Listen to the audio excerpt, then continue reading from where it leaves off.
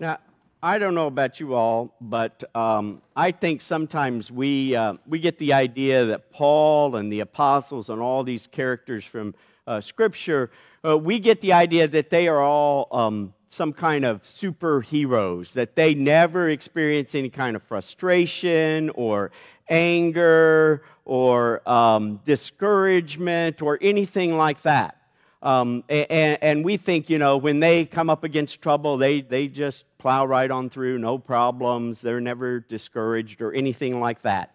Well, I am pretty sure that as we read this passage from Acts 18, that in fact, Paul was indeed discouraged and frustrated when he arrived in Corinth in about AD 50 or 52, somewhere in there. And I believe that in part because if you read 1 Corinthians chapter 2, in the letter that Paul wrote to the Corinthians, he says when he came to them, he was kind of dejected. He says it right there in his letter. And who could blame him? Remember how he got to Corinth. Do you remember the story of how he got to Corinth? Remember that he had been in Jerusalem. He went back to Antioch. He decided that he was going to go back to the churches in Galatia. And he was going to go back through these communities that he had already started, share the good news with them that they just needed to turn from their idols and turn toward God. And he wanted to strengthen them and encourage them and grow these churches in Galatia. But as he started going around Galatia and he wanted to go to other places, he found himself hindered. In fact, at one point he says that he was hindered by the Holy Spirit. And he ends up in the northwest part of Europe, and he has this vision, this call that says, come on over to Macedonia. And I'm sure at that point he was like, oh, finally I've got a clear idea of what to do. And so off to Macedonia he goes. And initially, if we remember, he has much success in Philippi, right? He goes and he does this ministry outside the synagogue, at the creek, and in the streets, and even in prison. But soon when he's in Philippi, he comes up against some opposition, and he is beaten and thrown in prison. And in essence, he's run out of Philippi. And so he's off to Thessalonica, and he goes to Thessalonica, and we begin to see this cycle that we see over and over again. He goes there, he goes into the synagogue, he talks to the people of God who should be the people who celebrate the fact that the Messiah has come in the synagogue and the Jewish folks, and yet they reject him and they oppose him and they raise up civil leaders who oppose Paul, and he is threatened, and those who are his friends are beaten, and again he's out of town to Berea. And down in Berea, the same thing happens. And so over and over again, off he goes to Athens. Now he gets to Athens, and in Athens, instead of experiencing this rejection like he experienced in Thessalonica and in Berea, he walks through Athens and he sees all these different idols, and he goes and he pours out his heart to tell them that he knows this unknown God to which they worship. And in essence, the people in Athens kind of go, who cares? Like maybe a handful of folks say, oh, we're excited about this. I mean, they're just kind of like, yeah, another God. And so he had gone to Athens to wait for Timothy and Silas. He doesn't even wait for them. He makes a 50-mile journey to Corinth. And so he arrives in Corinth, I'm sure discouraged and frustrated, because it seems like here he had been called to Macedonia. He was sharing the good news that Jesus the Messiah has come, that the kingdom of God has come near, and everywhere he goes, he experienced rejection or just total apathy, like who cares? You get the picture of how Paul must have felt when he arrived in Corinth. And so we're going to pick up the story in chapter 18 today, and we're going to read these first 5 verses. After Paul left Athens and went to Corinth, there he found a Jew named Aquila, a native of Pontus. He had recently come from Italy with his wife Priscilla, because Claudius had ordered all Jews to leave Rome. Paul visited with them because they practiced the same trade, and he stayed and he worked with them. They all worked with leather. Every Sabbath he interacted with the people in the synagogue, trying to convince both Jews and Greeks. Once Silas and Timothy arrived from Macedonia, Paul devoted himself fully to the word of God, testifying to Jesus that Jesus was the Christ, that Jesus was the Messiah. You get a sense that maybe Paul is takes a deep breath and says, maybe things are going to go well finally. He gets to Corinth. He encounters these two new friends who have the same passions that he has. They make tents. They're Jewish, and apparently they have come to believe that Jesus is Messiah, or through their interaction with Paul, they come to believe that Jesus is the Messiah. They go with him into the synagogue each and every week, sharing this message and trying and hoping to lead other people to understand this new thing that God has done and is doing. And then along come Silas and Timothy from Thessalonica, most likely, if you read the letter to the Thessalonians. In chapter 3, we're told that Silas and Timothy arrive and give Paul this good news that despite the fact he had to leave Thessalonica on short notice because of the persecution there, that the church is doing well, that the community is doing well, that they are thriving, and in fact, they have sent Paul some support. And so now Paul has these two new friends and these two old friends and a little bit of support, and he feels like, okay, now I can dedicate a full time to sharing the good news in the synagogue. Jesus is the Messiah. Jesus is the Christ. The kingdom of God has come near. God is doing this new thing. I can spend my time sharing that, and more of my fellow Jewish folks will begin to believe and accept this. It doesn't quite go that way, does it? In fact, if we continue the story in verse 6, here's what we read. So Paul devoted himself fully to the word, testifying to Jesus that Jesus was the Christ. He was doing this in the synagogues. When they opposed and slandered him, he shook the dust from his clothes in protest and said, "You are responsible for your own fate. I'm innocent. From now on, I'm going to the Gentiles." And he left the synagogue and went next door to the home of Titus Justus, a Gentile God worshiper. Now, I want to suggest that Paul, in shaking the dust off his feet, I don't think he was thinking of Jesus' message to his disciples when he told them if they weren't received well, they should just shake the dust off their feet and go to the next place. I think Paul was mad. I think he was frustrated and discouraged, because here he was pouring out his heart, and it seemed that no matter what he did or how he dedicated himself, the synagogue people, they were his own people, descendants of Abraham, Jacob, and Isaac. Descendants that were of his ancestry, and people that he wanted so dearly to see that Jesus was the Messiah. And it seemed like the more that he challenged their deep-rooted beliefs, the more he tried to show them how they had misunderstood God and misconceived God, the more that he lifted up and challenged their sacred cows, the more they rebelled, the more they rejected his message, the more they wanted to chase him out of town, because they didn't want to have anything to do with the message that he had for them. They were set in their ways. They had all the answers.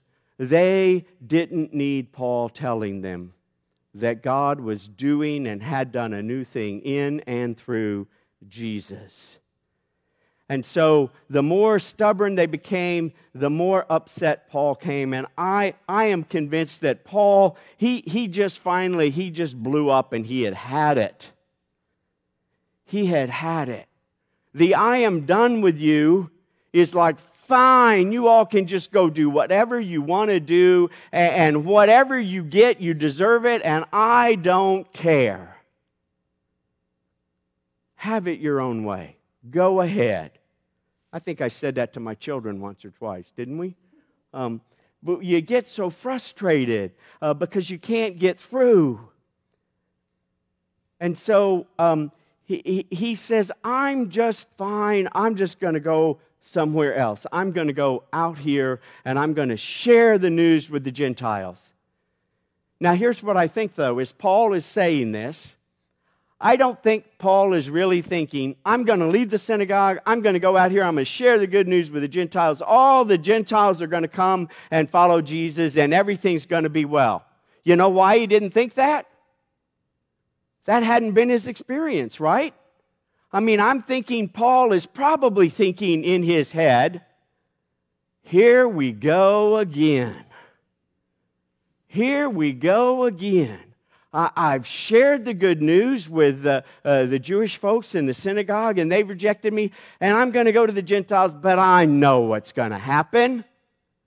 I know exactly what's going to happen. They'll listen to me for a while, they'll humor me, but when it all comes down to it, and opposition arises, they'll abandon the message. And once again, I'm going to be beaten. I'm going to be thrown in prison, or maybe this time they might even kill me. Now, that's not a picture of Paul that we often think of, is it? We like to read this story and we like to just think, well, Paul was just unaffected by all of this. But see, he wasn't, and we know that. You know why we know that? Because we keep reading this passage and this scripture here, and we get to verse 9 and 10. And this is what we read. One night, the Lord said to Paul in a vision, "Don't be afraid. Continue speaking. Don't be silent. I'm with you, and no one who attacks you will harm you, for I have many people in the city." Now, I don't think God said that for any other reason other than Paul needed to hear that. And so to me, that's just a clear indication that Paul was clearly discouraged and frustrated. But here's the thing we can learn from this. Yes, as Paul is discouraged and he's frustrated, and we hear in this passage that he has this vision. He hears from God. Now, why do you think he hears from God? I don't think he heard from God because he was still running around ranting and raving and being busy. I think he heard from God because even in the midst of discouragement, he was taking time to create space so he could hear from God. Yes? Now, I don't know about you all, but when I am in a funk, as I call it, Deb may call it something else, But when I'm in a funk, when I'm frustrated, and when I'm discouraged, the most important thing that I can do is not to just get mad and blow steam, although that happens every now and then, right? But it is to stop and to take time and to realize I need to hear from God. And so in the midst of frustration and discouragement, rather than running away from God, what we need to do is run to God. We need to create more space and more time so that we can spend it with God and we can hear God speak to us. In times like this, the most important thing we can do is to create that space.